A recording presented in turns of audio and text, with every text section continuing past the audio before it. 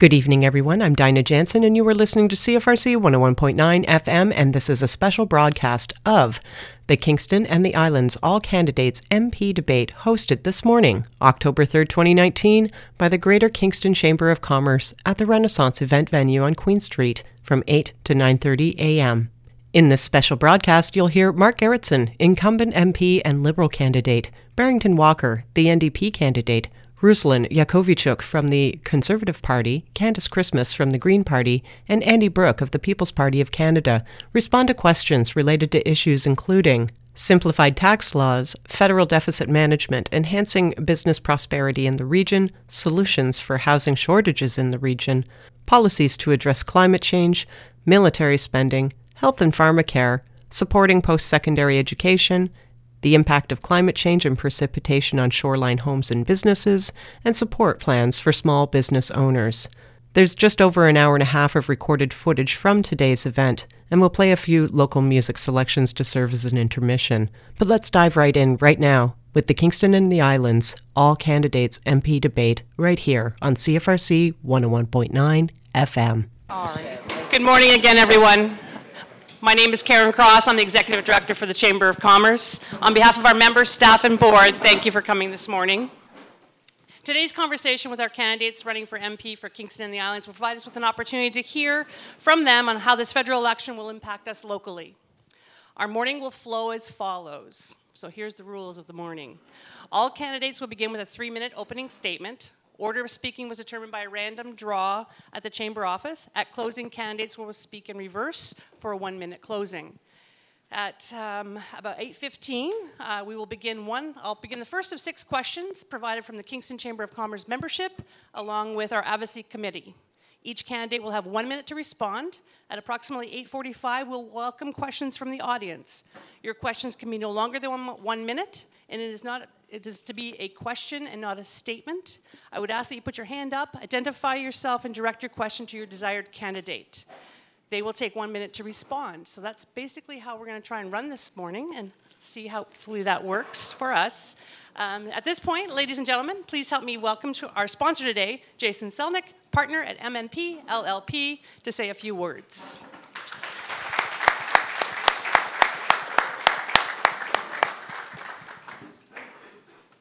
Thank you, Karen Cross, Bill Stewart, Andrew Sapiano, and others from the Chamber of Commerce for hosting this opportunity to hear from our local candidates. I want to thank each candidate for vying for the responsibility to being our federally elected official and the duty of public service. It's a very important position, and I truly thank you for what you guys are doing, what your families are going through right now. I want to speak briefly about 2 things. First is relate to public debt. I'm very concerned about the level of our public debt provincially and federally. I want to acknowledge that not all debt is bad. For example, debt that pertains to infrastructure projects where we pay for investment over a series of years is good planning and not unlike having a mortgage. However, we are incurring deficits to pay for current expenses. It seems more common that governments use debt to GDP ratio as a rationalization for why additional deficit financing is acceptable. I've always believed this is a risky way to justify borrowing even prior to the 07-08 financial crisis. The reason being that is if there is a negative shock to our economy, our denominator of the ratio goes down, i.e. our GDP, that our ratio then gets blown. In a high-debt country, declining GDP is a slippery slope.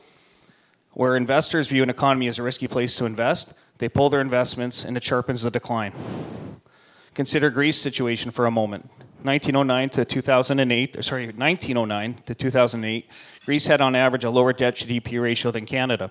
Since 08, it's well documented the financial crisis that has befallen Greece and the related austerity. Before we begin to think that increasing tax rates is the answer, consider that for 2016 there was a 4% tax rate increase on those Canadians who make the highest income. Note that taxing top rate income is not the same as taxing wealth. This 4% tax increase was projected to raise an additional $3 billion of tax, government revenue, but the CRA reported that it was actually a decrease of $4.6 billion less tax collected. I believe that substantially all Canadians are paying the max amount of tax they can bear and willing to pay. For economists out there, this tax limit is called the Laffer curve. I also believe it is important that we talk about inequality of wealth.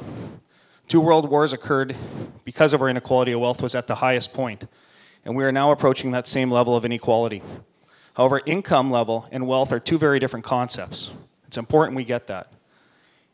For example, if you have a business that borrows $300,000 from the bank, makes no money in year one, and in year two makes $300,000.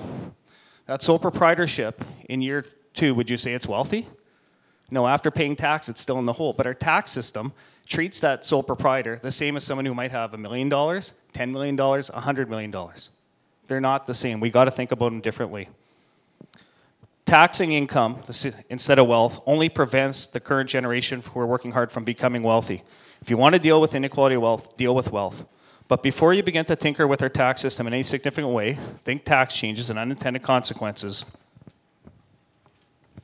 There is 99% of our population that cannot afford to pay more tax. So for the vast majority of our population, you cannot simply layer on another tax without relieving tax in another area. Our tax system is very complex. Today, I ask all of our local candidates to consider who is going to pay back any planned deficit spending. Further, when we create debt today, doesn't this mean that there may be austerity tomorrow? Further, when we create debt today, doesn't this mean that this future austerity, will the governing party that's spent, will they cast blame inwardly when they're looking at when that austerity is being implemented? Or will they look to the party that's doing it and blame them? One of my greatest fears is that those who do not have a vote today are going to be left holding the debt bag. This is very unfair. Who could blame a young Canadian from judging all of us in this room harshly? The second thing I want to discuss is some disturbing statistics from a September 2019 Ipsos poll. I know I'm full of good news this morning. 61% of Canadian respondents agreed traditional political parties don't care about people like them. Increase of 5% since 2016. 52% agreed that society is broken. Increase of 15% since 2016. Two-thirds believe the economy is rigged to benefit the rich. Increase of 8% since 2016. And 41% of respondents believed immigrants are taking away crucial social services from real Canadians. This last stat is the most concerning to me. We need a society that is inclusive and intolerant of racism. Immigrants have made significant contributions to Canada we experience. I would bet most of us in the room have grandparents or great-grandparents who immigrated to Canada and made important contributions. I asked a local pharmacist and a local physician about social programs that are implemented locally. The pharmacist who works in the 11th poorest neighborhood in Canada, which is in our city, has served about 30,000 patients. Half of those 30,000 have an Ontario drug card, so that's free medication. He says almost none of those are immigrants. Another physician who fills out ODSP forms about 3 a week. None of those are for immigrants, he says. So it is not, I truly believe people who immigrate here are helping us spin the wheel.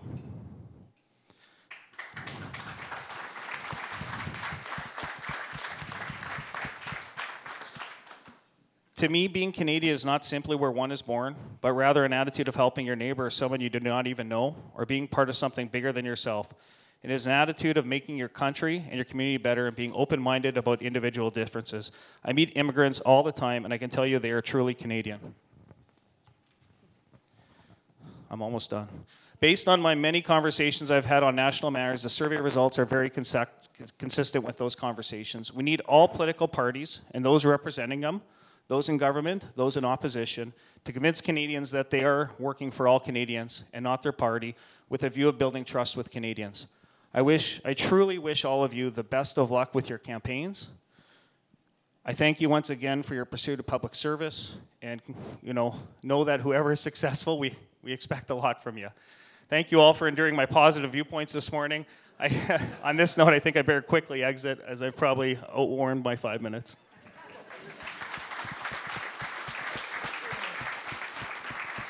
Thank you, Jason. So first, introductions of the candidates. And the names were drawn by random, as we noted. So the first candidate to speak, Barrington Walker from the NDP.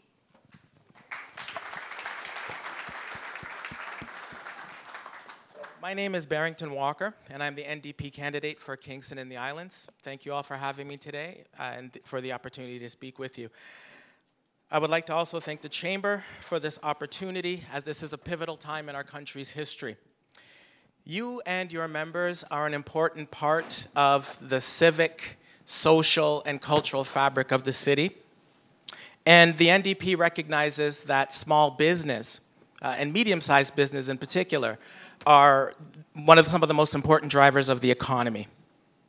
The NDP is committed to helping small and medium-sized businesses by easing the tax burden and expenses that small businesses have to incur, promoting fair trade, and supporting high-tech industries and innovation.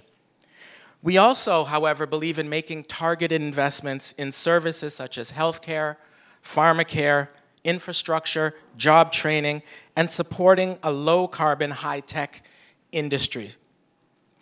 These are the sorts of social investments that we feel are necessary to provide the conditions under which the city can grow and flourish. We are committed in investing in people and communities because while we feel that the current government has done some good work in these areas, there's still some work to be done to restore some balance after years of neglect from Conservative governments. We do not want to see the failure of vision with the Ontario government with regards to social investments repeated at the federal level. In short, we don't believe that we can afford more Ford. But while we will lower some of the costs associated with running small businesses, we are going to also ask large corporations to pay a little bit more to help us pay for the social and infrastructural investments that we need, that we so desperately need. We need to invest in each other, particularly our youth. Through making investments again in housing, education, healthcare, and infrastructure, by making our tax code more fair and equitable, we want to also ensure that in the context of doing this, we also make sure that Kingston remains a welcoming place, because we also believe, as our speaker said off the top, that immigrants are also vitally important to the future of Kingston, vitally important to our economy. And much of the future of the success of this city is going to rely on us being able to attract newcomers to the city. So again, I'm Barrington Walker. I'm your NDP candidate on October 21st. Vote NDP. Thank you.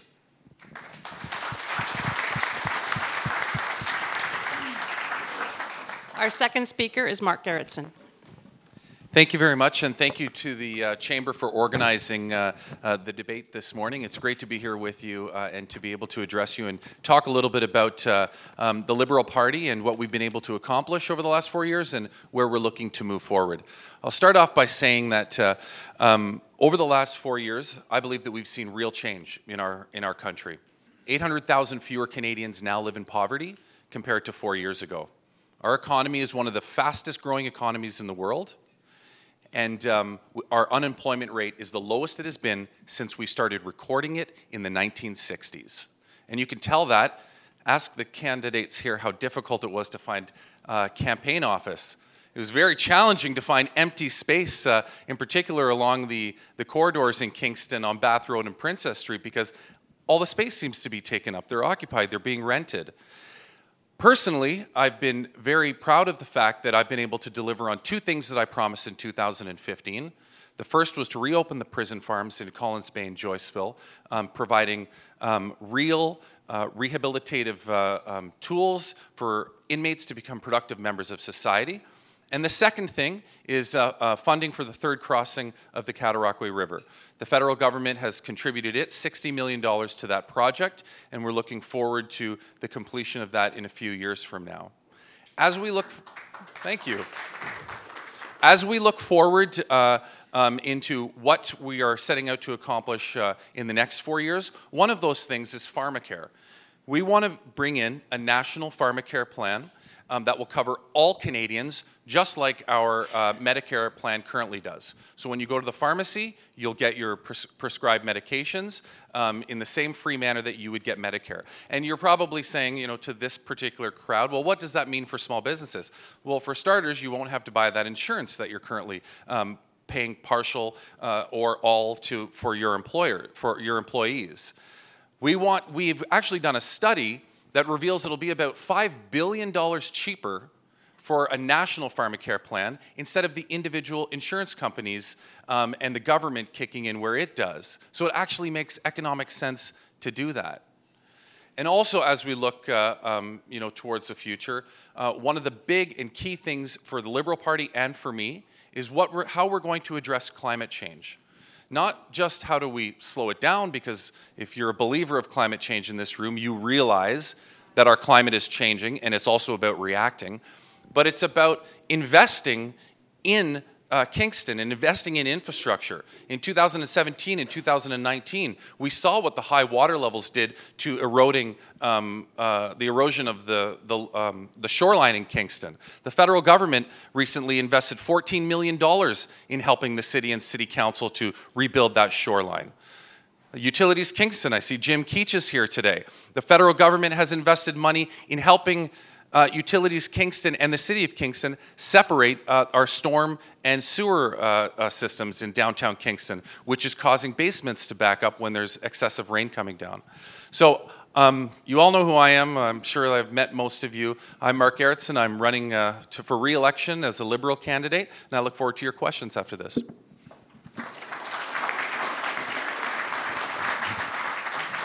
And next up is Candace Christmas. Thank you. Thank you to the Chamber for inviting me. There's a lot of faces I have not seen in a long time. I'm sure a few of you are wondering, now she's in politics. So a bit of background. I did work in economic development from 1994 until 2003. I was the Director of Marketing for the Ontario East Tourism Association, and then the Director of Marketing and Product Development for KEDCO during Gary's reign. Good times. Those are really good times. Anyway, I ended up moving on to Queen's with the School of Business, and then on to a career in health with the Population Public Health Institute, and then the family medicine. And I ended up doing my graduate work because, quite frankly, the problems that we face in society today are very complex. And so I've spent the past 6 years doing my PhD in health policy, studying political economy at York University, and commuting back and consulting in the health field as well. So one of the things I want to highlight is, I think, the credentials at the grassroots of who you're looking at with respect to the candidates. I have the experience in terms of developing small and medium-sized enterprises. I also have the education in terms of understanding how the system works, regionally, provincially, federally, and internationally. So I just wanted to highlight that. The reason why I got into politics was because of Greta Thunberg. The environmental crisis is real. And so when I hear even the term, for those of you who believe in the environmental crisis, I shudder a bit. So what I want to do today is really show how the Green Party platform will show you how tackling the climate crisis is actually great for business. I've been very frustrated over the past 2 decades to see how Canada time and time again keeps investing in extraction industries while Europe is taking off in terms of building green economies. The Greens are a grassroots party. We fundamentally believe in the importance of small and medium-sized enterprises. Those are the generators of jobs in this country. We pay far too much attention to the mega international corporations, and we spend far too much money supporting them. So the Green platform that I'm going to be talking about today is going to be looking at environmental sustainability, but how we can drive our economy into the 21st century. That will involve for Kingston numerous opportunities, also too linking with our hinterland. So one of the things that I was very keen on when I was in economic development was looking at our farmers and producers around Kingston and how we can create new business opportunities here in the city, but also for our farmers. I'll plant one seed in your minds, hemp. It's great for carbon sequestration, but also has a whole myriad of other applications. And so we need to think about not only producing, but manufacturing hemp. So I have lots to tell you about the Green Party. Our platform is so exciting, and I'm very proud to be here to represent the Green Party, but I also hope that you will think of me, Candace Christmas, as that person who fought for you years ago in your businesses. I'll do it again. Thank you. Thank you, Candace. And up next is our Conservative candidate, Ruslan Yakovich. I know I have a name a little bit difficult, Yakovichuk. Thank you. I would like to say thank everybody for this opportunity. First thing, I would like to introduce myself. My name is Ruslan Yakovichuk. I know I have the easiest name from all candidates. And I'm also English, my seventh language, so I will try to speak slowly, clearly, make sure everybody understands me. I immigrated to Canada in 2005 under conservative government, under skill program as a Finnish carpenter. And I have with me my 1-year-old baby and my wife. So after I immigrated here, I start work the next day, and I don't have opportunity to take school for English. When I came, they told me, you're not allowed to go on employment. You gotta work. I came here to work and succeed and make better life. And I'm very happy and lucky being in Canada and call myself proud Canadian.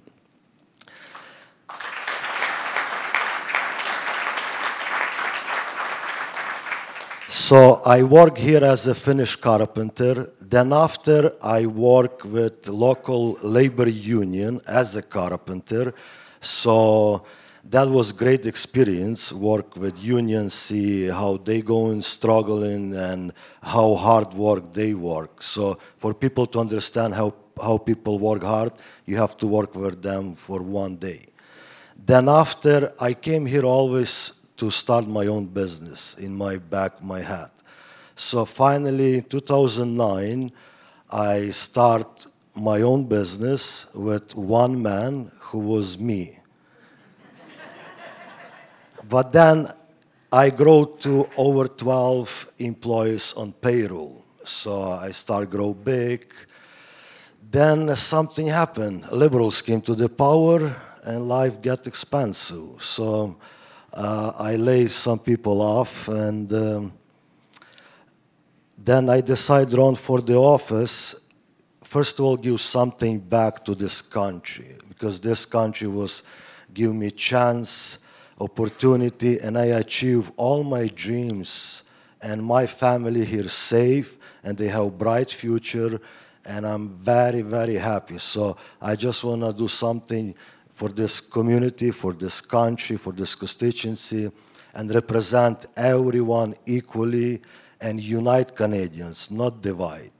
So a Conservative Party stands, our priority, affordability. We all know the life very expensive, and we will focus to lower tax, personal tax, small business tax. We actually have a real plan for environment, so I believe we have the best plan for the Canadian people. Thank you. My name is Ruslan Yakovichuk, so I'm ready for your questions.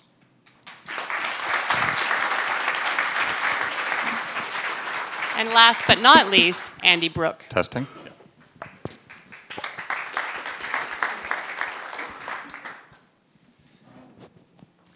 Thank you for having us all here today. I'm Andy Brooke, your candidate for the People's Party of Canada for Kingston and the Islands. As an RCMP officer for more than 28 years, I defended the rights and freedoms of all Canadians. Make no mistake, those same qualities are within me still today. And should voters send me to Parliament, I will continue to stand up for the people of Kingston and the Frontenac Islands. I'm with the People's Party of Canada and Maxime Bernier because we are the only party that believes in limited government and trusts you to live your own lives. We believe in personal responsibility, individual freedom, fairness, and respect for all Canadians. And the status quo has been favoring the needs of the few at the expense of the rights and freedoms of the many. On the issues, I stand firmly on our Canadian values and our Constitution. On veterans, my heart issue, I believe in honoring the sacrifices of every veteran and returning to one veteran, one standard. We will do what has never been done before in Canada's history, that is, enshrine in legislation our sacred commitment to our military and our veterans in a military covenant. On making everyone's life more affordable, we will lower income taxes and introduce a flat tax. We will make everyday groceries like milk, poultry, and eggs less costly. On government spending, we would stop corporate bailouts, like those to print media, and cut wasteful spending while funding the services you need and expect. On the environment, We will eliminate the carbon tax. We will pull out of the Paris Agreement. It is a fable. We don't believe Paris is the solution to the local and global environmental issues we now face. We will address our serious environmental issues right here in Canada, like delivering clean drinking water to remote First Nations communities. Indigenous issues are inscribed on my heart. My 2 daughters are First Nations.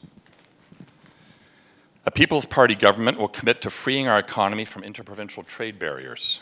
I ask you, are we one nation or 13 cliques? Section 91(2) of the Constitution gives Ottawa the authority to regulate international and interprovincial trade. We would appoint a Minister of Internal Trade to ensure the application of the principle of mutual recognition. Only Ottawa can make us citizens and not strangers on this issue. To make a citizen of one, a citizen of the whole. We will reassert federal jurisdiction over pipeline construction by invoking Section 92(10) of the Constitution and declaring that a project that affects 2 or more provinces is in the general advantage of this country. Finally, we will implement sustainable immigration policies to prioritize skilled immigrants and invite genuine refugees into the country while stopping illegitimate asylum seekers from jumping the queues while sitting safely in the U.S. I'm passionate about Kingston and the islands, and I'm excited to see this community thrive. My name is Andy Brook, and please, on October 21st, I ask for your vote. Thank you. Thank you, Andy. Now the questions from the Chamber membership and the Advocacy Committee. And a reminder, you have responses for 1 minute. Each of you will respond to each question. So the first question is, and it's starting with Mark. Do you think it is important for the elected government to simplify tax laws for Canadians? So the question about simplifying the tax laws, I think that it's time that we overhaul the tax system to start from the beginning and to look at everything from a holistic perspective, as opposed to just looking at individual parts and sectors of it. It's been 40 or 50 years since we attempted to do that. I believe it was the first Trudeau government that attempted to do that, and they were not successful because of a lot of the outcry from Canadians. But it's only become more complex since then. So would I support looking at overhauling the tax system and starting from ground zero and redoing it? Yes, I would. Thank you. And Ruslan? As you know, Conservative government stands lower personal tax, business tax. We will introduce tax, child tax, free benefit tax. We actually see how it's impact with Canadians in the past 4 years. We see the life very expensive, so we will work hard, make sure hardworking Canadians, low-income families, small business owners will have better life, affordable life, and we will create more jobs, and we will do everything to lower taxes. Thank you. Thank you. Andy? Thank you for the question. I know the Chamber supports a commission to look at the revision of our tax system. I know I would personally support that. The party hasn't come out with a position yet on that. But it has been before Apollo 11, I believe, and Neil Armstrong and the Sea of Tranquility since we last looked at this, if I'm correct. Our tax already, the platform that is currently out there is there will be no tax on any Canadian who's making under $15,000. We're also the only party that's putting forward a dual flat tax. So the flat tax is going to be, of course, non-graduated, and the demarcation is $100,000. If you're under $100,000, it'll be 15%, starting at $15,000 of income. Above that will be 25%. We're going to get rid of the capital gains tax entirely. We're the only party that's going to do that. One party is status quo, another party wants to go to 75%, and another one, which may come out in this debate, is, I believe, 100%. So we'll maybe get that clarified today. We'll get rid of the carbon tax as well. Thank you. Thank you, Andy. And Candace? So the Green Party does have a very strong stance that we will create a parliamentary commission to revisit taxation as a whole for individuals. More particularly, we are committed to ensuring that SMEs have a better fair shake within the taxation system. And so not all corporations are considered equal within the Green Party, and we want to address that with respect to making life easier for SMEs. With respect to major corporations, however, we are actually looking at doubling down in terms of creating new revenues.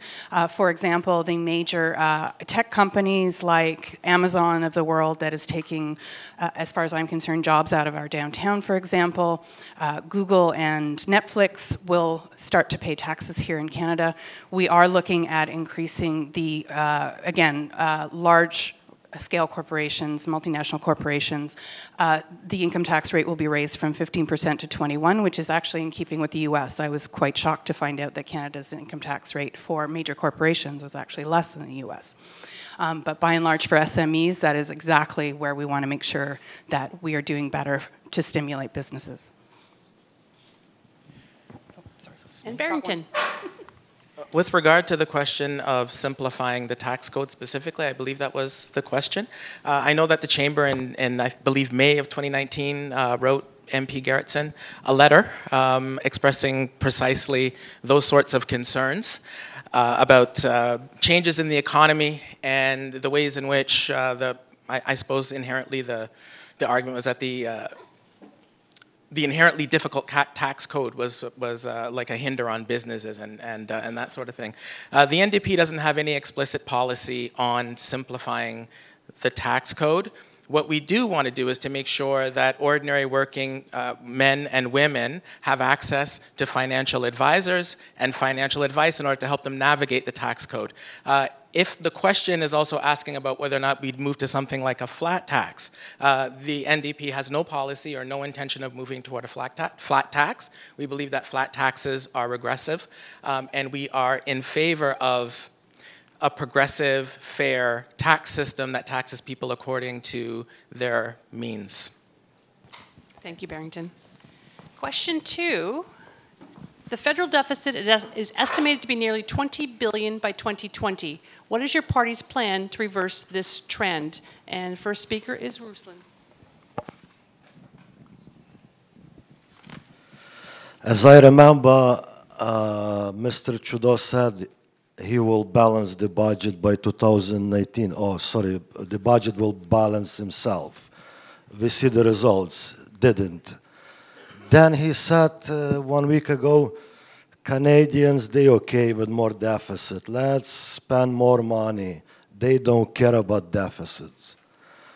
I care and Conservative Party care, so we'll make sure the budget will balance and we will cut carbon tax, we will cut $1.5 billion corporate welfare, as we see the money goes to rich companies' welfare. So the reality, we cannot afford the deficits. As you know, right now we're paying $26 billion interest alone a year, means $80 million a day. What that money can do for Canadians, for Kingston, for Canada, for all these people. So we have fiscal responsible government, and the best choice is Conservative government. Thank you.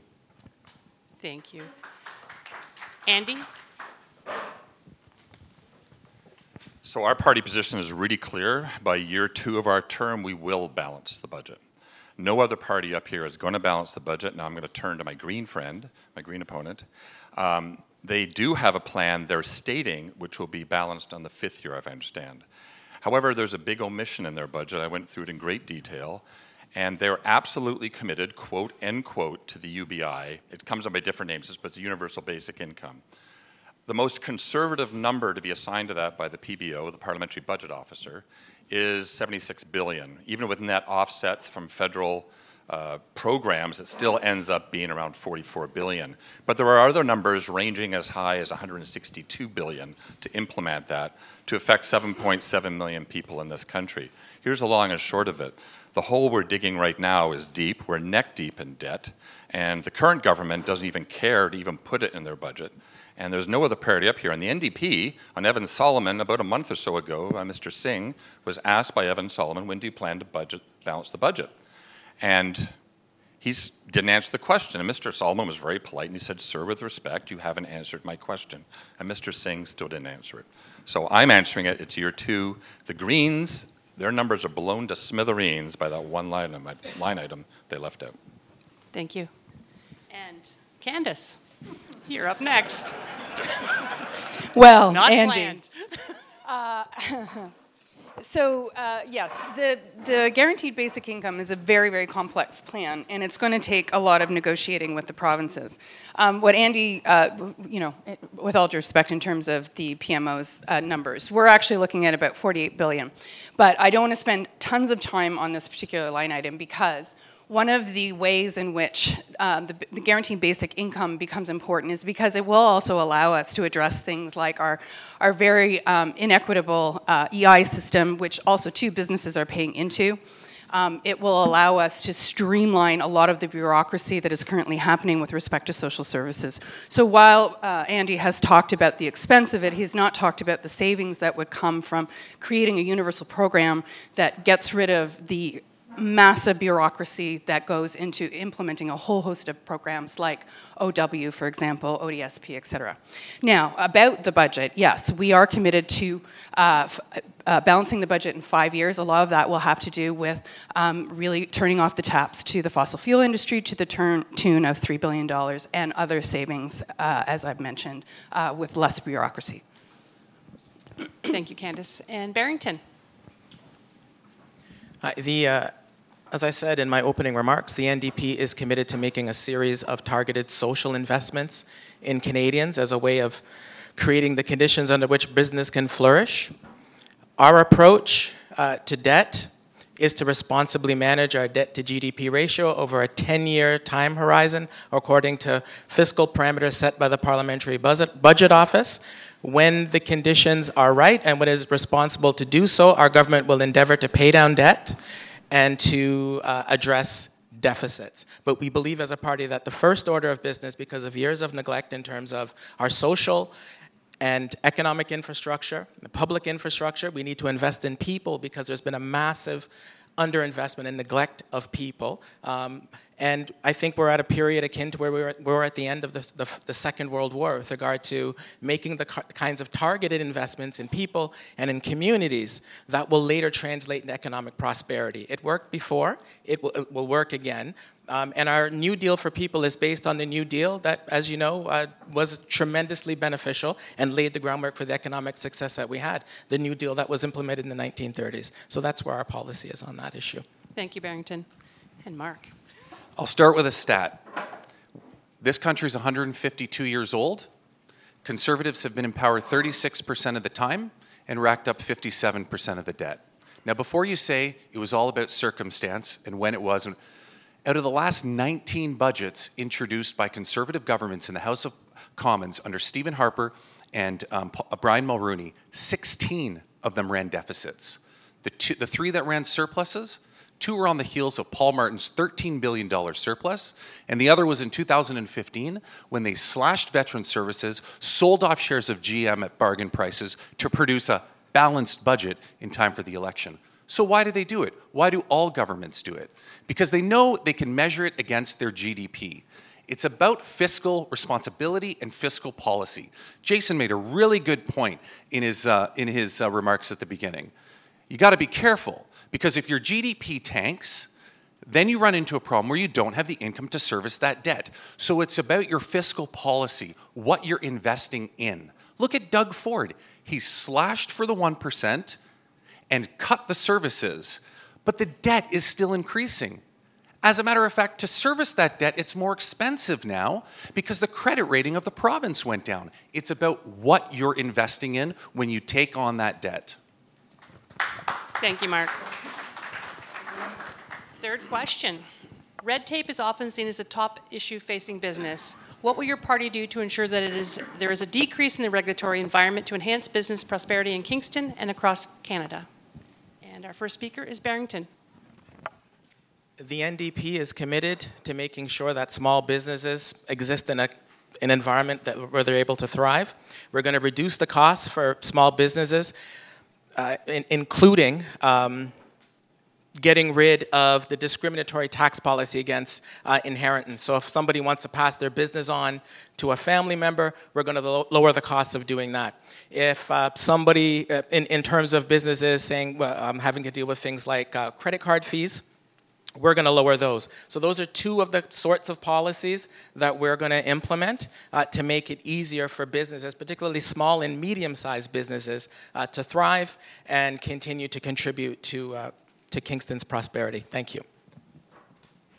Thank you, Barrington. Candace? So the Green Party, as I've said, is committed to SMEs.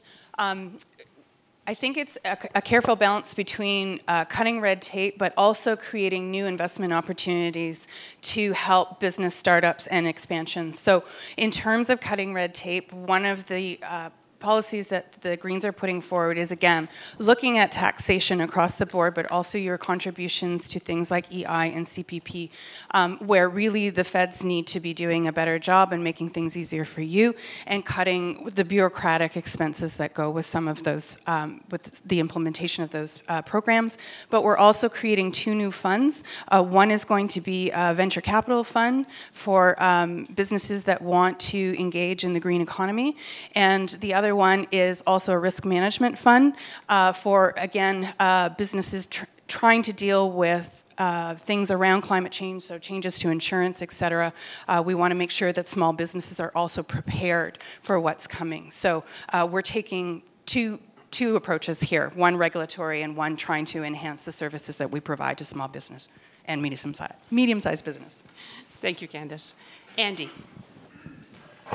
Thank you. So going back to my opening remark, we are the one party, the only party up here that does believe in limited government, which means less regulation and red tape, and trusts you to live your own lives. So most recently, we've demonstrated that by our recent policy announcement on the Indian Act and Aboriginal issues. We're the only party that's come out with such a clear statement that we are basically going to dismantle that act. It's patriarchal, it's long antiquated, and it's in conflict with our Constitution. I also talked about how we're a party that respects the Constitution.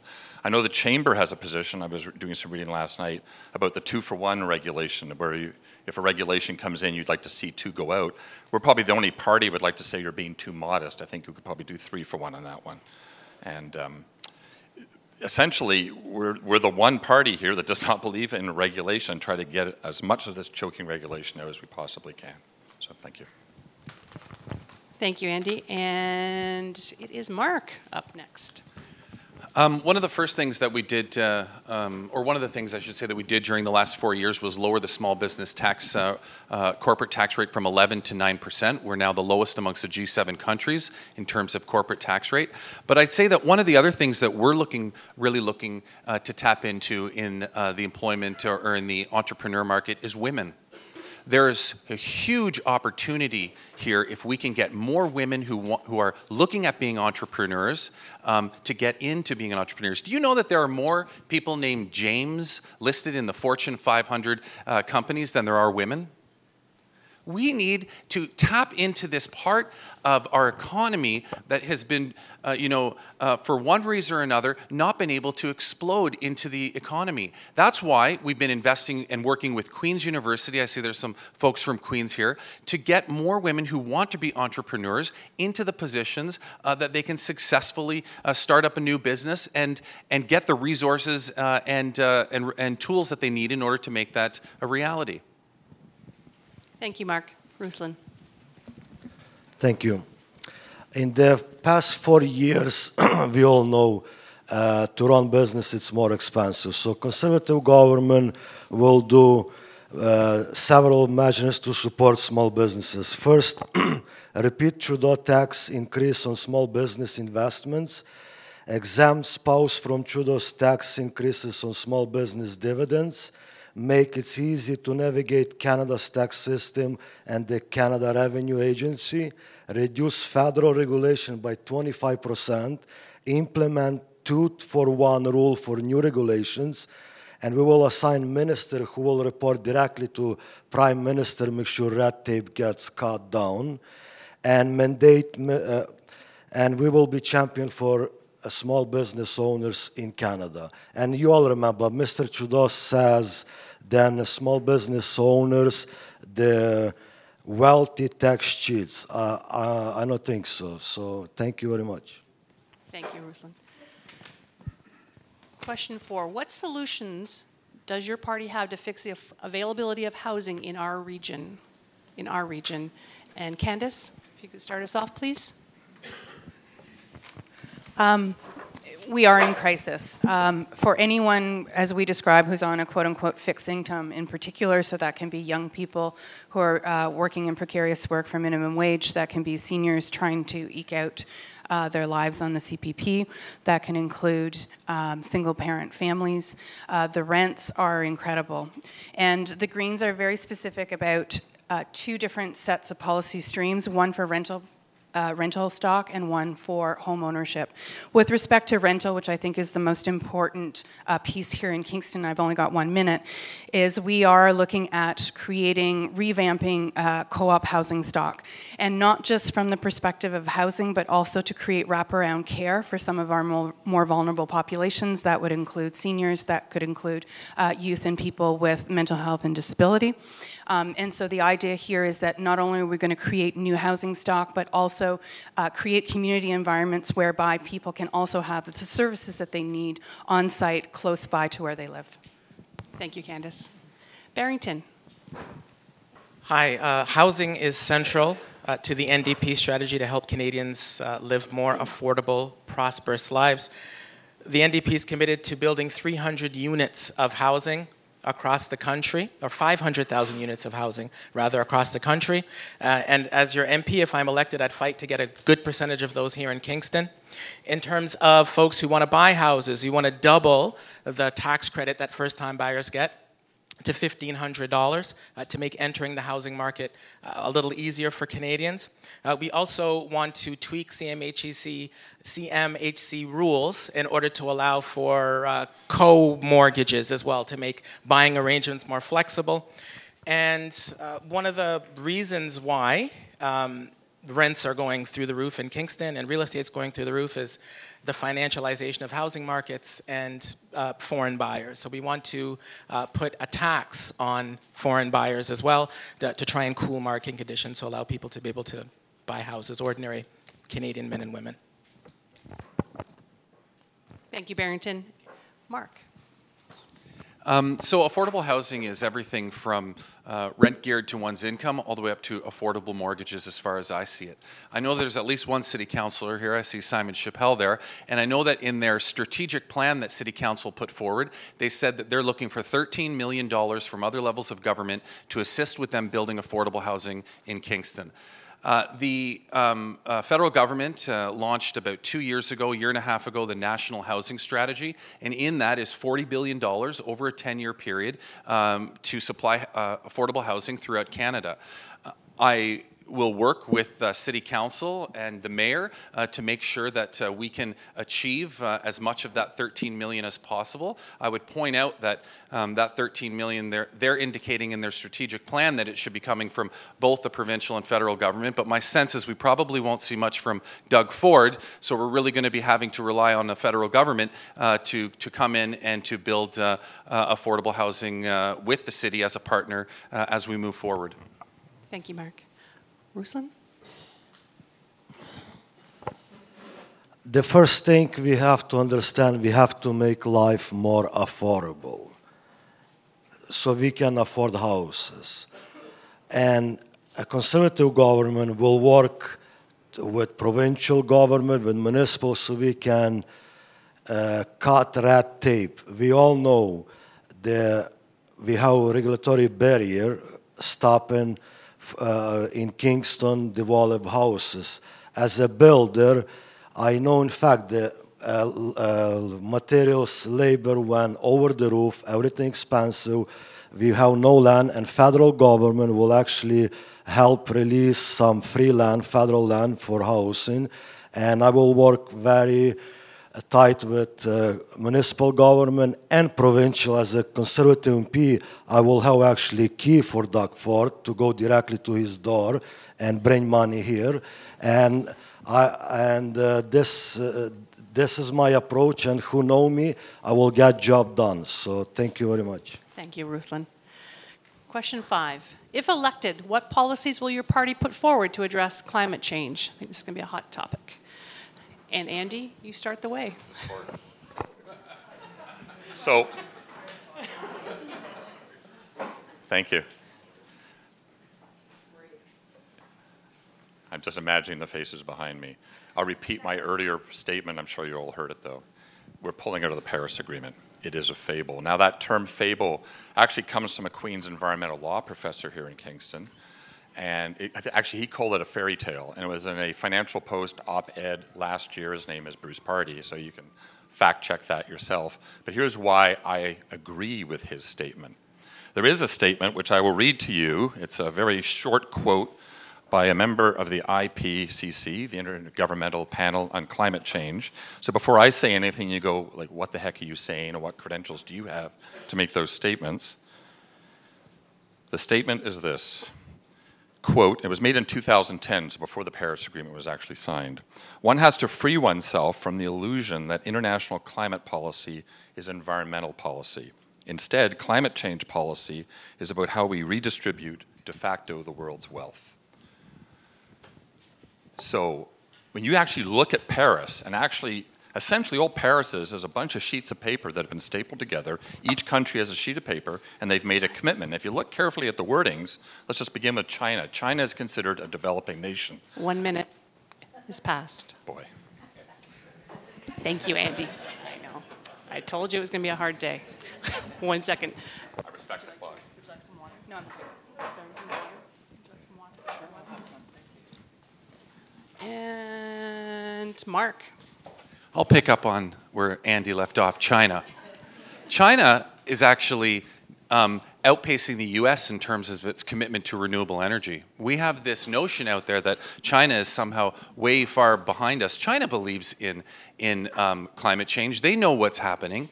But more importantly, they want energy independence. So it just makes sense. What we need to do, and we need to get off fossil fuels as quickly as possible. And it might not be a popular statement in this crowd, but it's one of the reasons why I was one of 3 liberals who opposed the purchase of a pipeline. I don't think we should be subsidizing the fossil fuel industry. I think we need to be moving to clean tech as quickly as possible. And I think that it's extremely important that we make polluters pay. When you put out your garbage at the street curb, it's being paid for. Your taxes are picking that garbage up and bringing it to a landfill. Well, the same thing should happen when you're polluting. When you're putting CO2 into the air that's having a negative impact on our environment, you should pay for it. But guess what? It's going to, and you know this better than any other audience, it's going to incentivize people to make different choices. Just like how we moved from the incandescent light bulb to the compact fluorescent to the LED, because we realized that as we did that, we could see a personal savings. And it's the exact same concept. We incentivize the marketplace by encouraging people to make different choices. And if we can do that, we can have a genuine effort at moving away from the pollution that's causing global warming. Thank you, Mark. Barrington. The NDP recognizes that we're in the midst of a climate emergency. The evidence on this is irrefutable. The first thing that we will do is end subsidies to oil and gas corporations. We are also going to stick firm to our commitment to leave fossil fuels in the ground. We are going to cut carbon emissions by 50% by 2030. We're going to create 300,000 green jobs that will also help to kickstart the local economy. And as we do this, we're going to bring workers with us, because one of the things that the NDP believes is that when we switch to a post-carbon economy, we don't want to leave working Canadians and ordinary Canadians behind. We want everyone to try and share in the benefits of this change that we are going to make from carbon to post-carbon. Thank you, Barrington. And it goes to Ruslan. Thank you. The first, we have to scrap the carbon tax, do nothing to our environment. We believe on green technology versus taxes. We will introduce green rebates for improve your homes. As a builder, my company certified net zero homes. So I'm practicing for 5 years. I build net zero home because I believe climate change, and conservative government believe climate change. But we have to be champion in green technology, not tax the people. So we introduce green tax for transit, so that will save people money. People encourage people to take more public transit, and we believe we have to fight climate globally, not punish Canadians. Thank you. And Candace? This is our jam. We're the Green Party. Read Mission Impossible. I can't tell you this in a minute. What I will emphasize is what we can do here locally. We envision, with the funding that's going to go in for both institutional as well as residential upgrades to get to zero emissions and ensuring that our people are not suffering from energy poverty, we will be creating hundreds of thousands of jobs across the region in terms of construction, in terms of new opportunities for education, in engineering, in a plethora of trades that will relate to the new green economy and how we build. We will be working with Queen's University in terms of seeing what opportunities we have in terms of, again, green manufacturing. I want to plant the seed again with all of you. Hemp, our hinterlands, soil is our friend.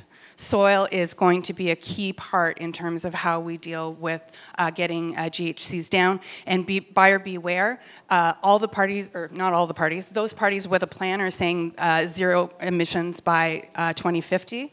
We're pledged to 60% cuts by 2030. They're not going to make their targets by 2050. Only the Greens will. Thank you very much, Candace. And the last question from the Chamber and the Advocacy Committee is, what is your personal statement to the Kingston business community? Mark.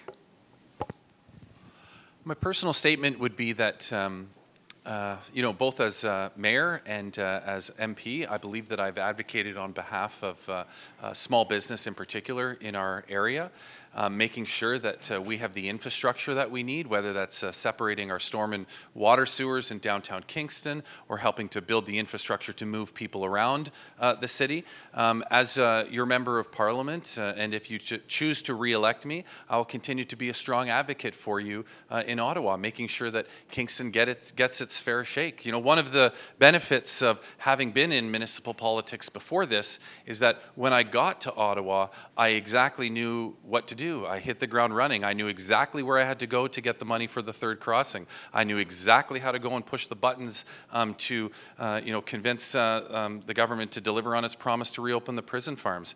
I think that those skills that I had previously have really paid off and have given me the ability to properly represent you in Ottawa. Thank you, Mark. Ruslan. As a small business owner, I know from first hand how tough run business. And my approach, we have to encourage and help small business owners. Because if we help small business owners, we will create more jobs, we will boost the economy. So as an ex-MP, I will work very hard and my life experience, and I will no need many years to learn how to run in R1 offices, because I have life experience. I accomplished in 14 years here things in Canada. So what I try to say, I'm the best option for this election. We need change. We need change after 31 years Liberal establishment. We need refresh Kingston and look life from different angle. Thank you. Thank you very much. Andy.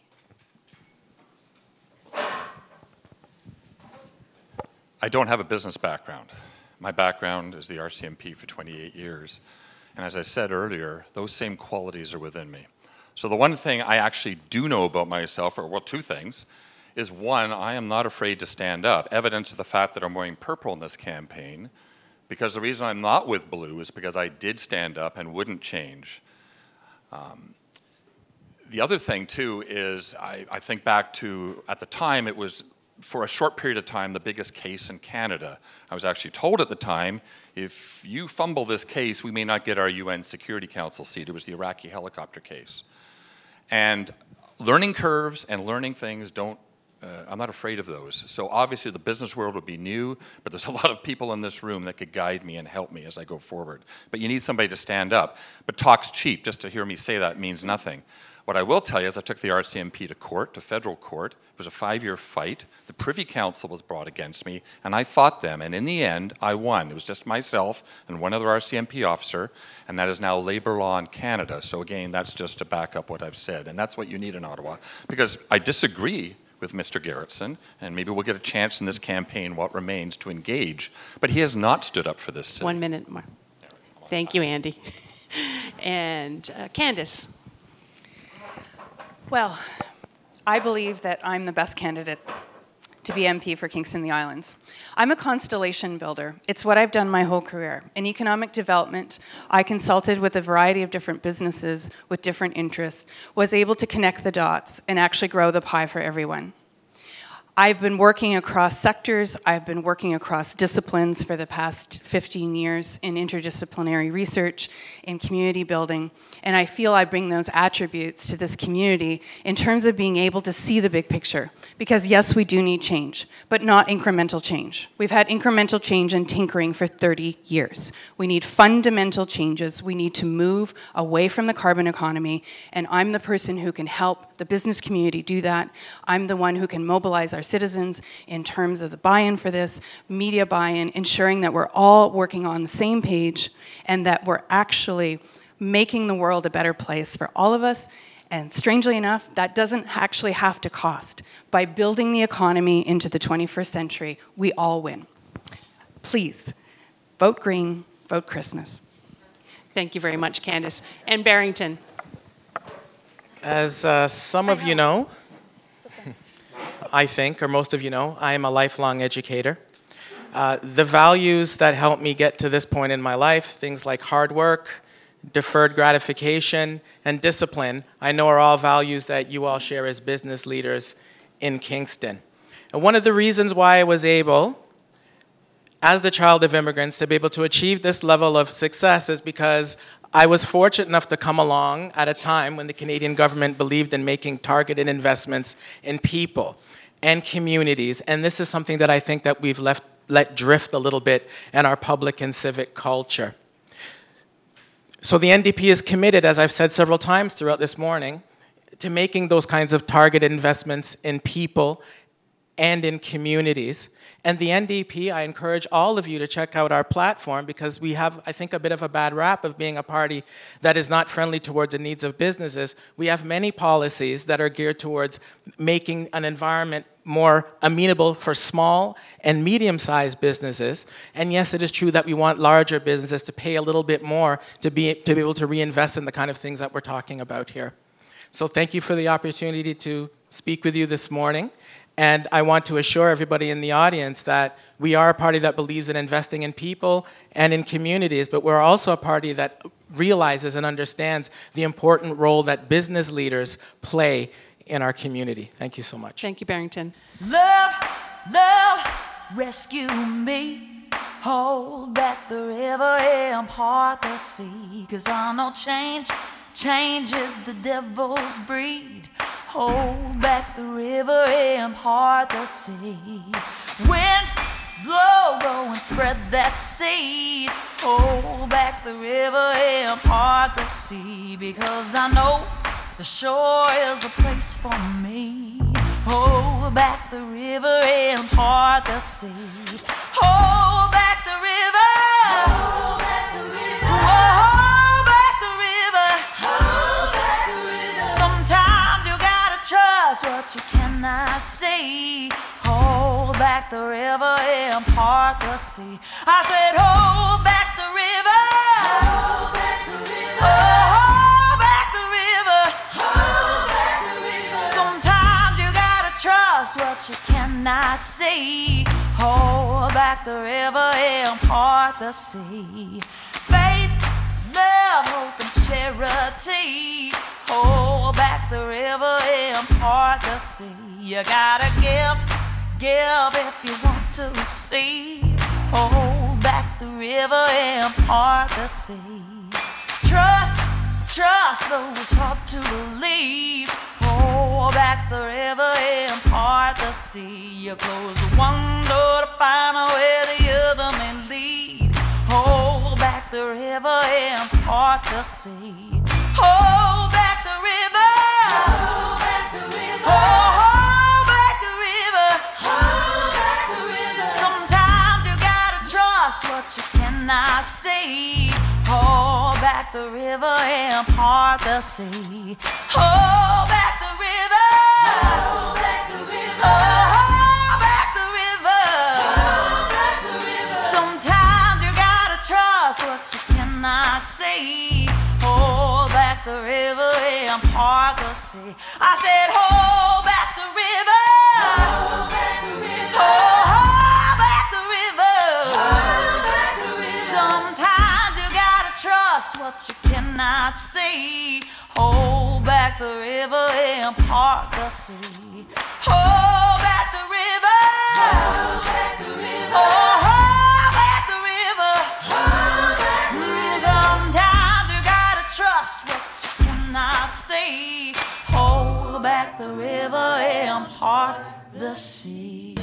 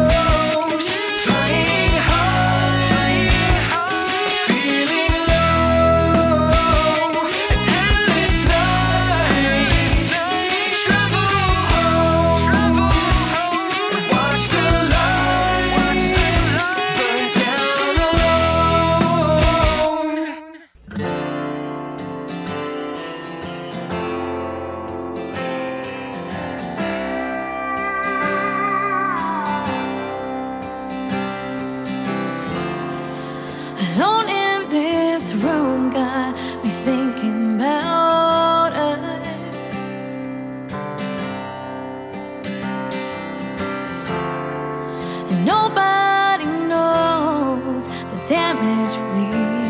dying.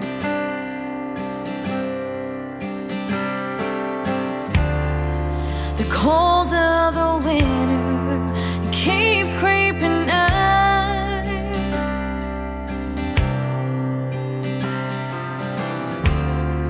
The warmth of these blankets just ain't enough.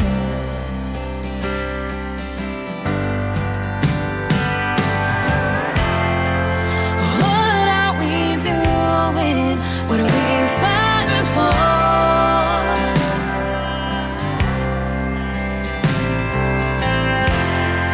I don't have much fight left in me anymore. So I think it's best if you go and leave the key under my door and be gone.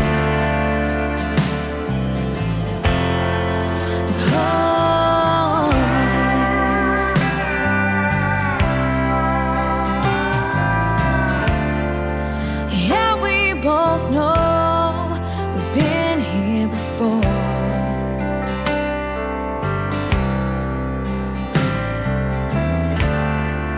Picking our love off an old dirty floor.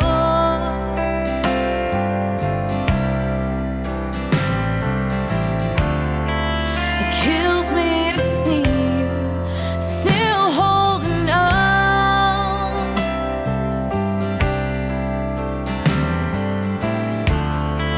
It's funny how love is all good till it's gone.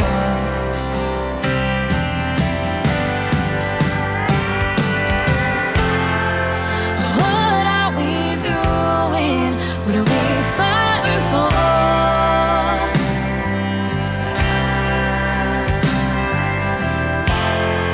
I don't have much fight left in me anymore.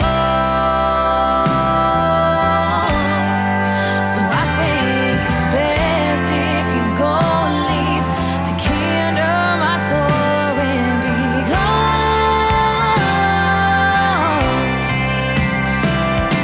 Is it worth it to keep on going, to stay insane?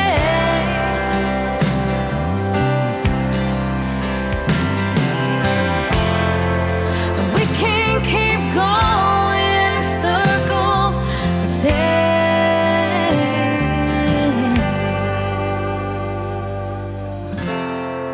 What are we doing?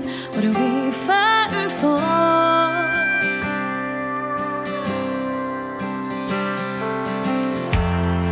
I don't have much fight left in me anymore. And I think it's best if you go leave the key under my door and be gone.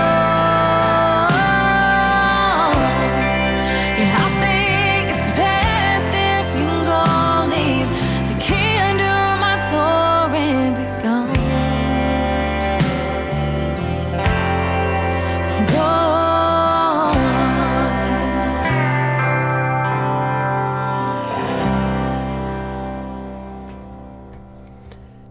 And that was Emily Bashel, local musician right here in Kingston, and that song was called Gone. We also heard from local greats, often seen downtown on the scene. That was Oak Ridge Avenue, and the song was Endless Nights. And we started off the set with Miss Emily, Gord Sinclair, and Rob Baker, and that song was called Hold Back the River from the album In Between.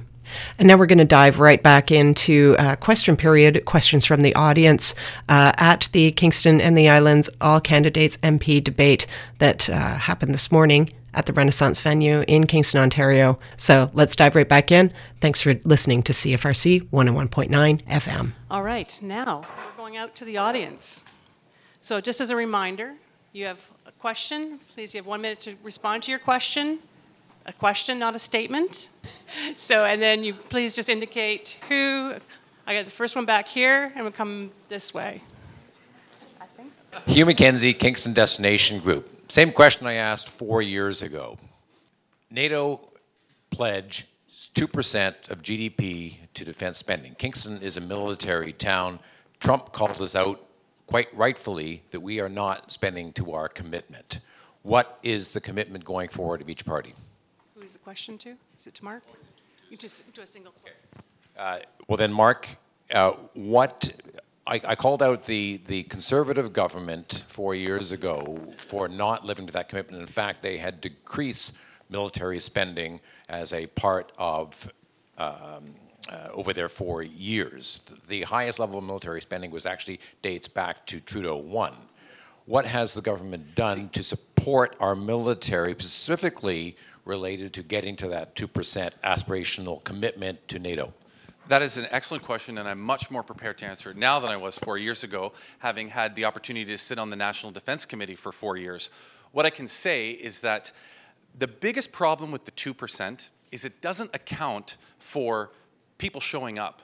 Canada shows up. There are a lot of countries who are spending 2% that just don't show up. I was in Latvia for Operation Reassurance with our Defense Committee, and it was so inspiring to see people, the Defense Committee from a chair from Latvia say, the reason why other countries like Poland and Italy want to come to Latvia and be under this brigade is because it's being led by Canada.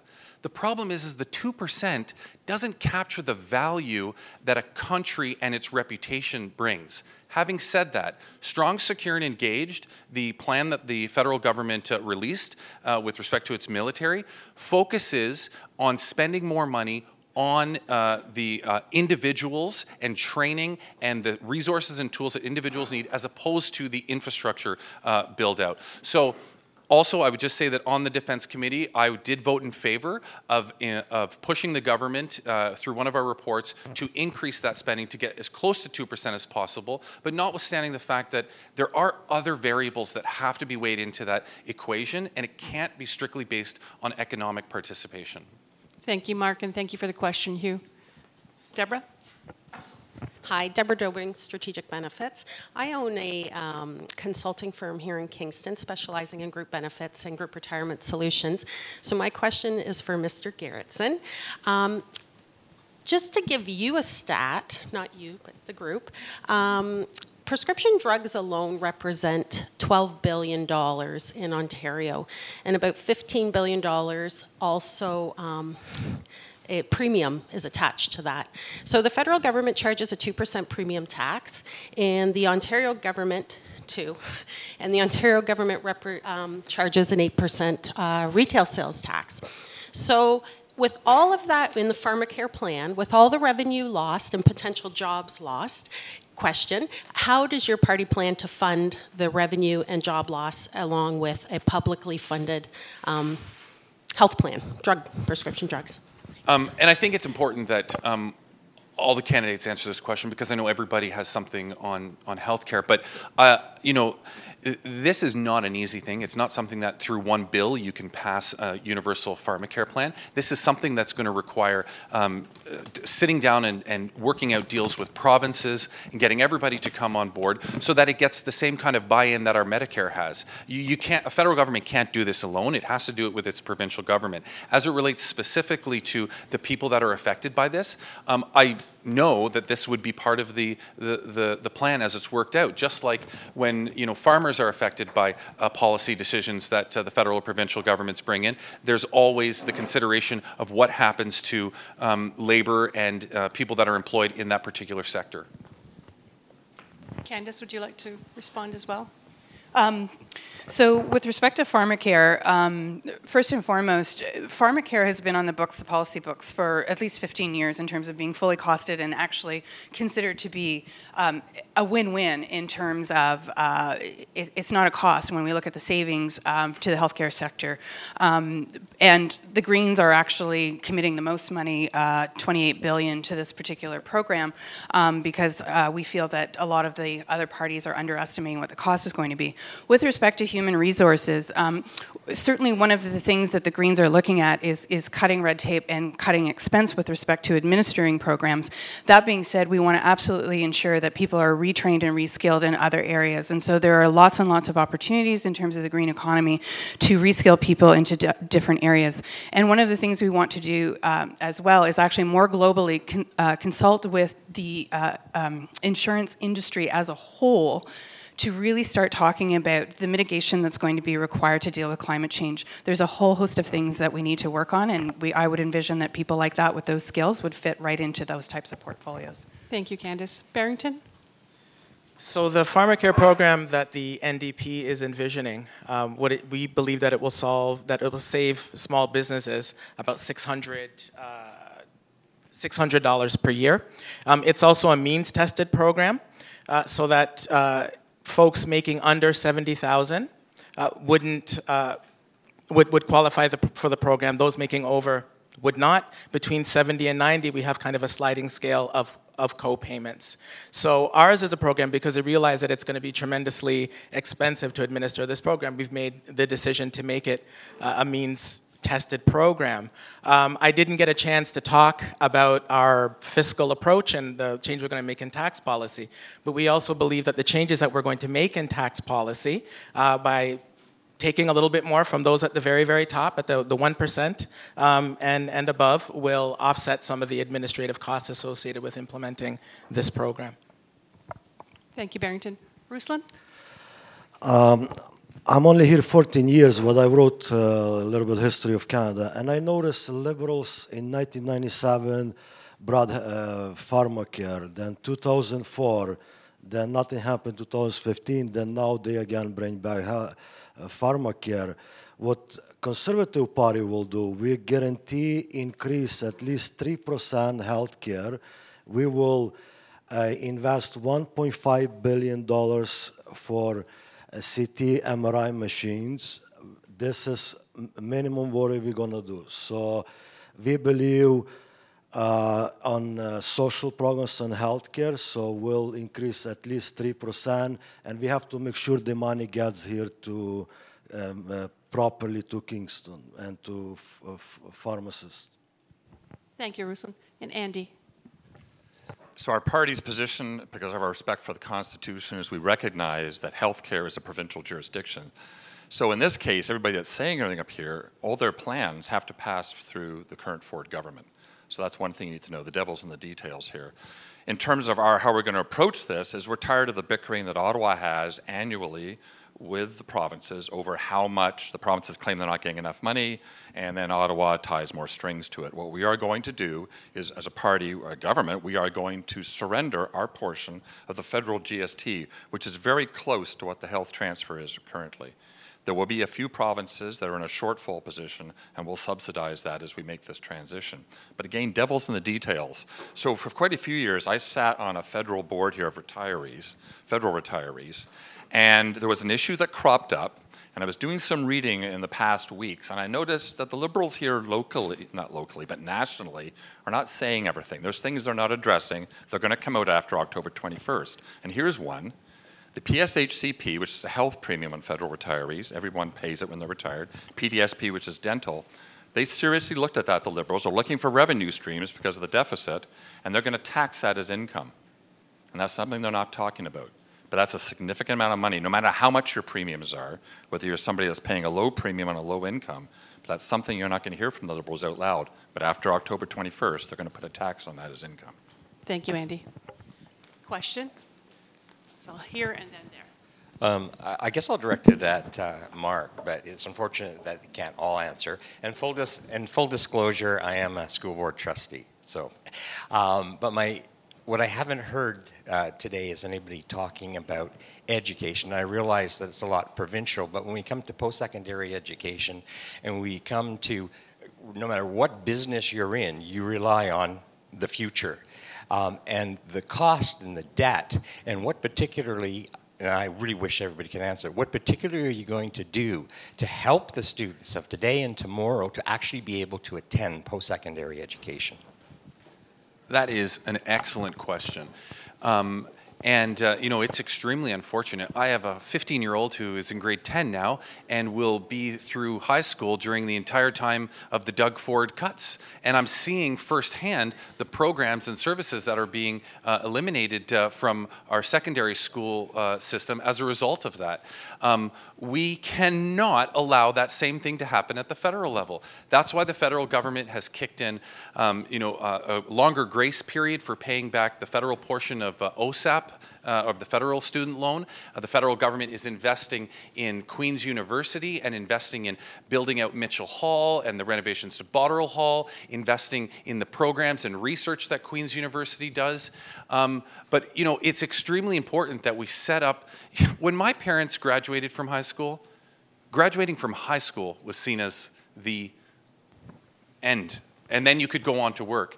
Now getting an undergrad isn't even enough. You have to do post-grad work. And so the debt that is being piled on younger generations as a result of just getting to the same bar that my parents got to from graduating high school is something that needs to be seriously looked at. This federal government has demonstrated over the last 4 years that it's interested in being an active player in that, and I'll end it there.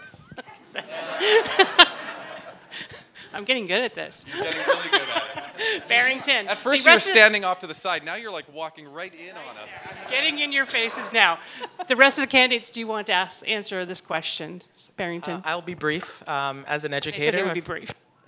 I will. I'll honestly be brief. As an educator, I've been a faculty member at Queen's for 18 years, so this is something that I've witnessed firsthand, that even at a university with students who are relatively affluent compared to other institutions I've been engaged with and involved with, that we're beginning to see the increasing the effects of the increasing cost of education. So the NDP party platform around this is quite simple. We eventually want the post-secondary school system to be part of the K-12 system, right? So we want to fund eventually education from K all the way through to an undergraduate degree. We also want to make it a little more difficult for lenders to profit from student debt. So we want to close down some of that.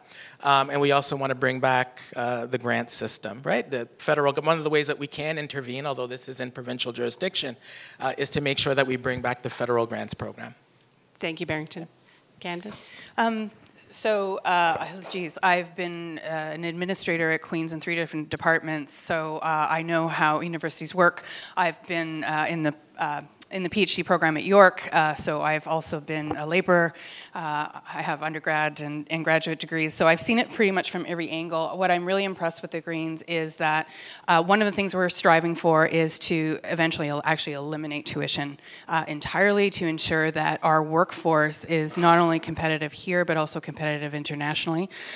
We want to also emphasize that we have significant money in the budget in terms of training programs for youth as young as creating apprenticeships in high school to start working in the green economy. And that will involve jobs from everywhere from trades, construction level, right up to sophisticated engineering and biotech.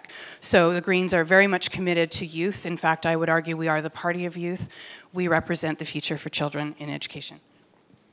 Thank you, Candace. Andy, did you want a few words? Yeah, real quick. This is excellent because I can bring up something that hasn't been brought up yet. When you look at who you're going to decide on October 21st to send to Ottawa, realize that person too has to work with your local MPP as well. And Ian Arthur is a great guy personally, and I've said that to him publicly at other events. So you have to pick somebody that can actually work with Ian. The benefit of myself in this instance, unlike my previous affiliation, I have no baggage. So I already have one idea. It's not my jurisdiction. I might be able to play a small role in it, but really it's got to be Ian's. And I'm going to take that to Ian. And in terms of the education aspect, again, I don't want you, if I ever hear me say that's not the federal jurisdiction, that doesn't mean I'm not going to be involved in some way, in whichever way I can be. Thank you, Andy. Ruslan? No, you're okay? Thank you. Gentleman at the back. Hi, I'm Bob Clark with Metalcraft Marine. And my question is directed at Mark. And Mark, I'd like to thank you for your service over the years. And you're a very good speaker, I have to say. Very, very impressed. But my question is about the International Joint Commission and the severe flooding of 2017-2019 that has caused immense damage to Metalcraft Marine's business. The flooding is not climate change, Mark. It is mismanagement by the IJC of the implementation of Plan 2014. So Plan 1958 ran from 1958 to 2016, no flooding. Plan 2014 comes in, it's going to raise the lake and the river level by 2 inches, they tell us, and it's more like 2 feet in 2019. The argument they keep saying of climate change and the severe precipitation, the reality is, no, we had less precipitation in 19 than 2017. Under the IJC rules, clause 1 on the conditions is that property owners, anyone here who is waterfront property owner, business owners on the waterfront are entitled to indemnification from the works. That's the Moses Saunders Dam and the IJC and the federal government of Canada. How are we going to get paid? You just gave $20 million to Kingston for damage. We've suffered $50,000 to $60,000 damage in the marina and lost revenue or profits of $30,000 to $40,000. How will we claim that money back, Mark?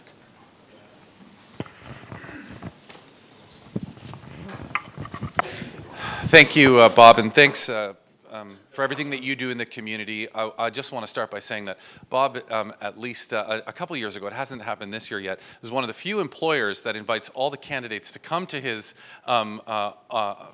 place of employment so they can talk to the employers so that they can then decide, the employees, so they can decide to go to who to vote for. So thank you for your passion.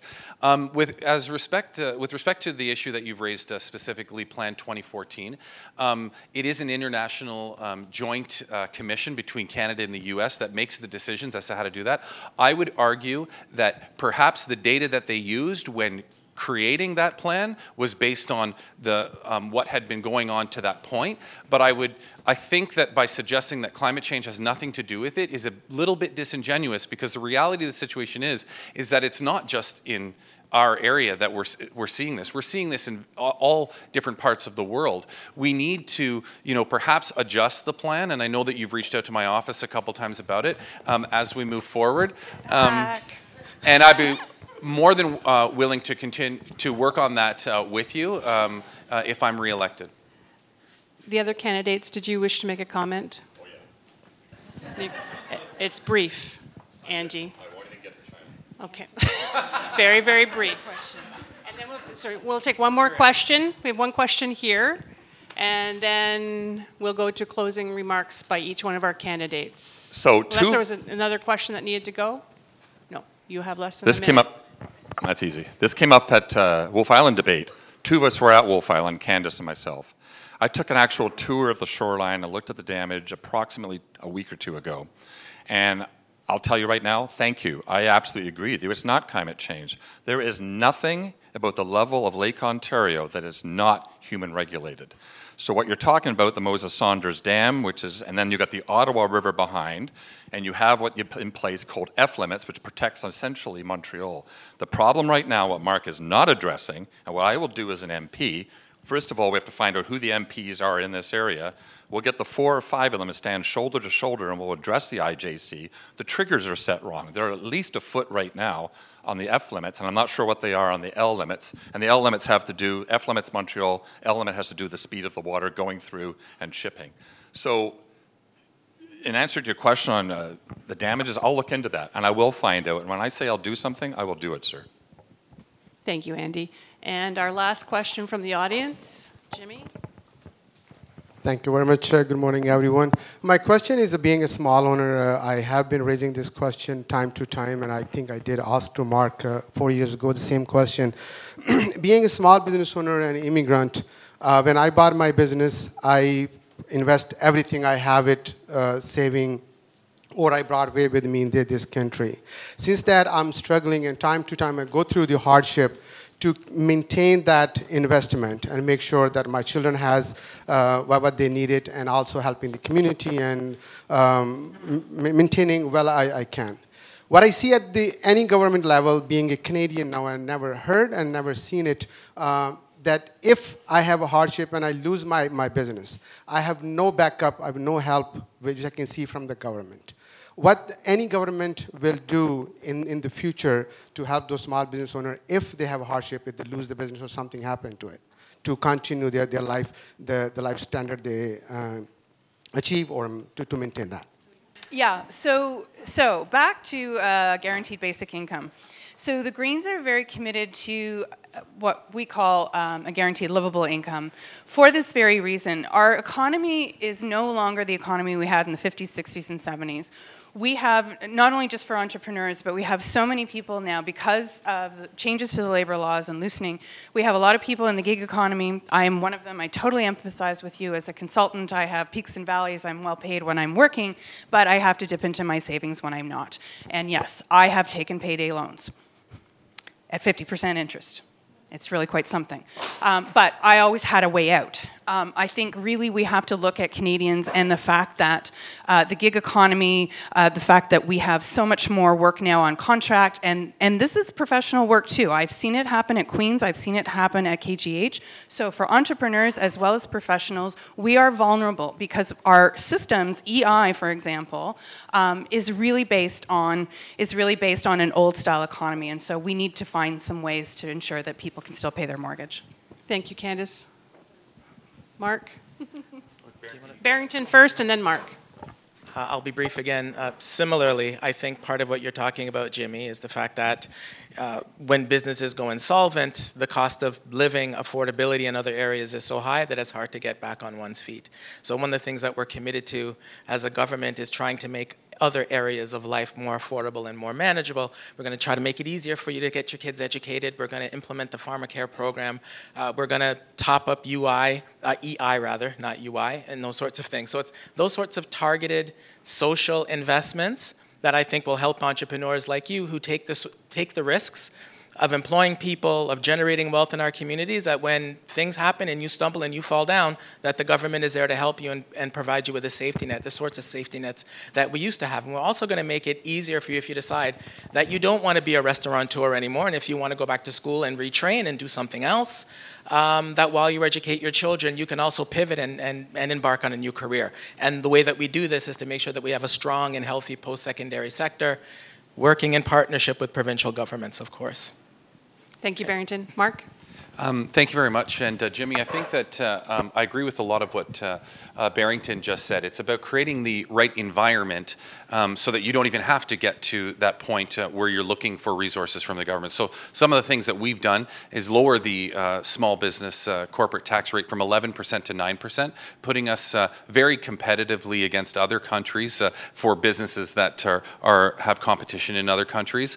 And it's also about making sure that the infrastructure is there. You know, one of the things, our employment insurance legislation dates back to a time when we didn't have nearly as many small businesses, right? So most employers don't have the luxury of being able to tap into EI. Well, we need to look at our legislation, and this is my own personal perspective, to see, okay, well, how can we change this legislation so that it adapts to the fact that our labor market has changed? Businesses are getting involved there are many more smaller businesses now with sole proprietors and only a few employees like yourself. Thank you, Mark. Ruslan? Jamie, was an excellent question. All these questions go back to affordability. You know, everything very expensive, and we struggling. As a business owner myself, I can see like everything expensive. So, and I just want to say, Mark, you mentioned Liberal reduce from 11 to 9% small business tax, but they also forgot to mention they increased 2% on dividends. And we have accounts here, they can actually explain better. So basically, they don't do our life more affordable or better. So we will focus on affordability, make sure we lower personal tax, small business tax, because we are the engine of economy. Thank you. Thank you, Ruslan. I got a question for Jimmy. Did anybody answer your question? No, not one of you. Okay. Not one of you. Okay, brief. So I'll come back. So if this was an actual situation as opposed to hypothetical, the first thing of an MP is to be accessible. So whether it's a private office meeting, which I know sometimes, Mark, you don't make yourself available for. Jimmy in his restaurant. I'm not talking about... I know you do, and I've met him there too. But here's the point. You're not accessible, Mark, at all. And I hope this comes out in the last remaining debates we have, because I'd love to lock horns with you on this. I'll meet with you. The other thing is town halls. I don't know how many town halls you've had. I know you've had one. when the Prime Minister came here, and I think there was one other on electoral reform. But you need to be accessible to people. You don't sit there and give them a policy or platform pill and expect that to address their personal situation. So I just felt the color go on my cheeks.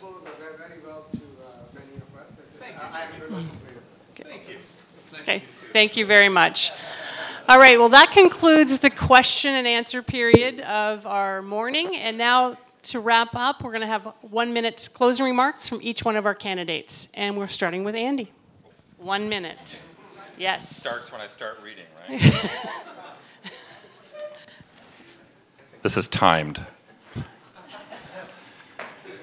We do not inherit the land from our ancestors, we borrow it from our children. So what about the fiscal environment? Let's go back to the original statement that opened this up. We have permanent deficits. The Liberals do not even pretend to be committed to the budget being balanced, but add universal basic income, national pharmacare, dental care, free post-secondary tuition. We're not planning for the future if we're spending ourselves and our children into oblivion. Margaret Thatcher said the problem with socialism is you eventually run out of other people's money.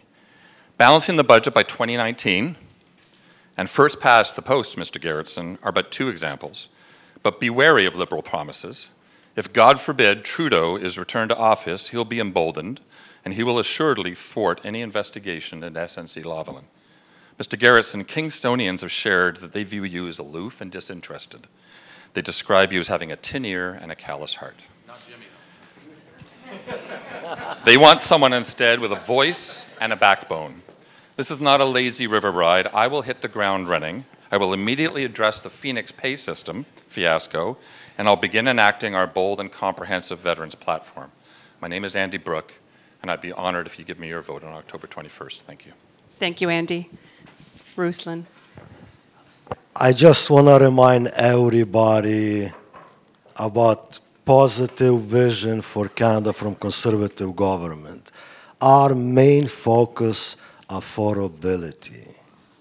And we will focus of how fiscal responsible government and ethical government. So we don't have to have scandals all over the corruption scandals. And the Conservative Party has actually solid environmental plan. It's 60 pages, so it's online available. And we are pro-immigration. Unfortunately, sometimes people said, how come you joined Conservative Party? They're against immigrants. I'm like, whoa, who told you this? The reason I'm here because Conservative Party actually opened the door for immigrants, skilled work, trade people like me as a carpenter, so I immigrate under economic immigration. And the second, we will make sure we commit everything and make life better. As a next MP, I will do everything possible to be champion for Kingston and the Islands. Thank you. Thank you, Ruslan. Candice. Well, first and foremost, if you believe in the climate crisis, the Greens have the most stalwart plan of any party in this country. We are the only ones that are going to make the IPCC targets. That being said, that is going to create a plethora of opportunities, of jobs. It's going to create more opportunities for youth. We're pledging significant monies in terms of re-educating folks and reskilling folks to get into the 21st century green economy. In terms of Kingston and the Islands, I think there is so much work to be done here. There are things that I haven't talked about, like, for example, mental health and addictions, which is my own personal crusade. So I have vision for creating a wellness institute here for youth. I have a lot of connections in terms of being able to, again, have a broader vision with respect to how our agricultural community, as well as our business communities, as well as we can develop manufacturing here, as well as interfacing with our higher learning institutions. I believe I'm the person with the vision. I believe our green platform is comprehensive, and it is a platform for the future. My name is Candice Christmas. I am asking for your vote on October 21st. Vote green, vote Christmas. Thank you, Candice. Mark. Thank you very much, and thank you, Karen and the Chamber, for putting this on this morning. As a small business owner and a member of the Chamber of Commerce since about 2003, I can appreciate the passion and the work that you've put into this. 4 years ago, I decided to run to represent you because I believed it was time for change. And since then, we've seen real change. 800,000 fewer Canadians live in poverty. Our economy is one of the fastest growing in the world, and unemployment is the lowest since we started recording it in the 1960s. We have a choice in this election. The choice is we continue to move forward on this path, or we go back to the Harper years and see what Doug Ford has done to our province, but do that at the federal level as well. And I'm asking you to choose forward. I'm asking you to choose to keep moving forward with a progressive agenda that works for everyone. I'm asking you to support pharmacare and more affordable housing in Kingston. So I'm Mark Gerritsen, and I'm asking for your vote on October 21st. Thank you. Thank you, Mark. And Barrington. I'd like to thank the organizers for the opportunity to come here and speak with you today. There's two basic points that I want to make in my closing remarks. The first is to express my gratitude to all of you in this room for the leadership position that you have in this city in terms of creating jobs and opportunities. And again, right, the NDP recognizes that you make an important contribution, perhaps one of the most important contributions to having a flourishing, successful economy in Kingston. The second major message that I've come here to communicate to you today is that the NDP believes that it is time to make targeted investments in people and communities. Right? So while at the same time we are committed to creating the conditions under which small and medium-sized businesses can thrive, we're going to reduce some taxes on smaller businesses. We're also going to stand up for Canadian businesses when it comes to foreign countries imposing unfair tariffs. We're going to try and maintain protected access to Canadian markets, all of those things. At the same time, we believe that by having a well-educated, healthy workforce, well-trained workforce, that in turn are the sorts of targeted social investments that will benefit the business community and benefit the country as a whole. My name is Barrington Walker. I'm your NDP candidate, and October 21st, I respectfully ask for your vote. Thank you very much, Barrington. And as in closing for today, I want to thank all of our candidates for being here today from Kingston and the Islands, and to you all for coming today for supporting your chamber. And of course to our sponsor, Jason Selnick and his team at MNP, and of course Paul and his staff here at the Renaissance for this fabulous venue, and the staff who served us today. So again, thank you for coming. Thank you to all of you for being here and participating. It was great. Thank you very much.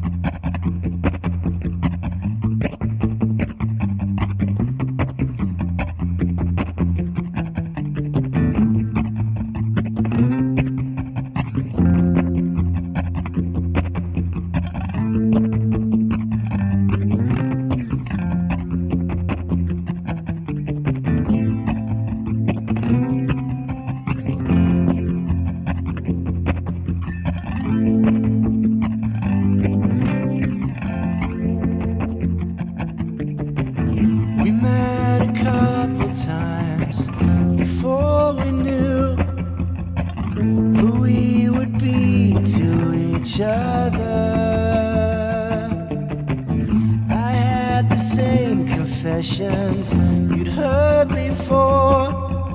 You had the same job as my mother.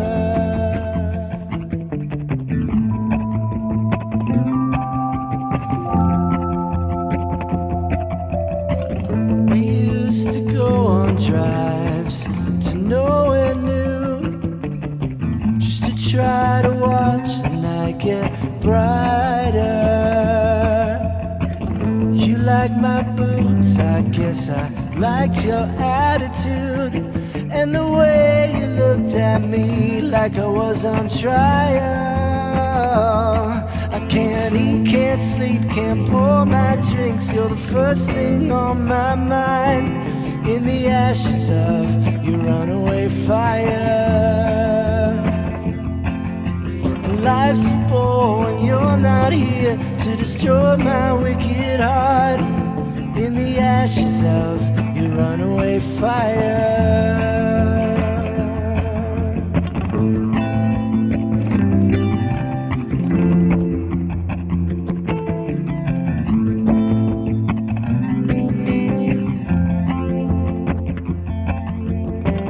I tried to tell you that the end was near while we were walking on a wire. But you would always fool me with your crooked little heart, celebrate my dispositions while you tore them all apart, trying to tell me that you love me while we're from the dark to the sound of the flames outside. And I wish you were mine. When I wish you were mine. I can't eat, can't sleep, can't pour my drinks. The first thing on my mind, in the ashes of your runaway fire. And life's a chore when you're not here to destroy my wicked mind. In the ashes of your runaway fire. Your runaway fire. Your runaway fire. And I wish you were mine. When I wish you were mine. And I wish you were mine. My runaway fire. And I wish you were mine. When I wish you were mine. I wish you were mine. My runaway fire. My runaway fire.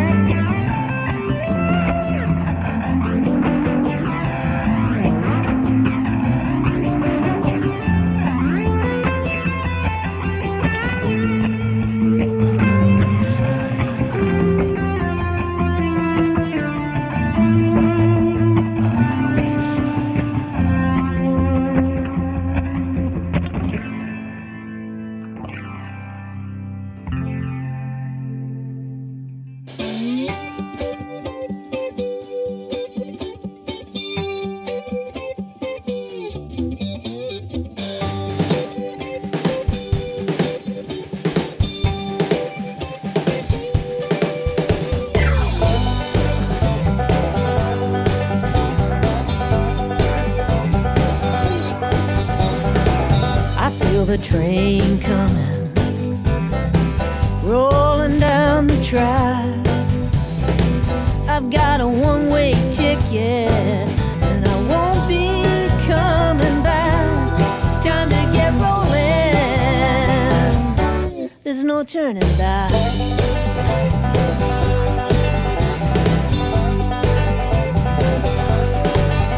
Do you ever get the feeling? Don't you ever get the urge when your feet keep saying yes, yes, yes, but your heart's stuck in reverse? It's time to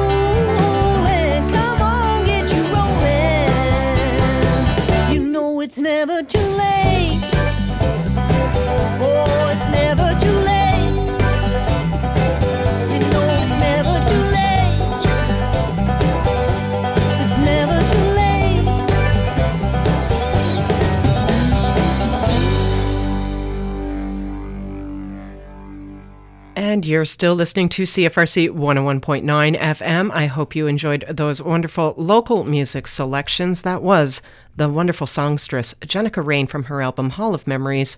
Or no, actually, the album Essential Elements. My apologies, Jenica. Jenica Rain, that was It's Never Too Late. And we started off that tiny little musical set there with Chris Coster as well, another great local great, and that song was called Runaway Fire, the loop pedal version. I hope you enjoyed both tracks right there, and I hope you also enjoyed listening to our special coverage of the All Candidates MP debate hosted at the Renaissance event venue this morning, October 3rd from 8 till 9:30, an event put on by the Greater Kingston Chamber of Commerce, and thank you for the Chamber of Commerce for inviting CFRC to record the proceedings, and we hope that our listeners enjoyed it and learned much from it. But we're going to sign off now and take a couple of moments to have a quick break, but stay tuned. The Independent is coming up next. Diener's always got some really fantastic stuff. If you like local music, if you like indie music, if you like Canadian content, you know, The Independent is the place to be and where you should continue to lock in your dial right here on 101.9 FM, www.cfrc.ca, Cogeco Cable 282, Android and iPhone apps. And don't forget to check us out at podcast.cfrc.ca too for all of the fabulous podcasting that we also do right here in our studios. Thanks once again for tuning into CFRC. And Independent coming up straight away.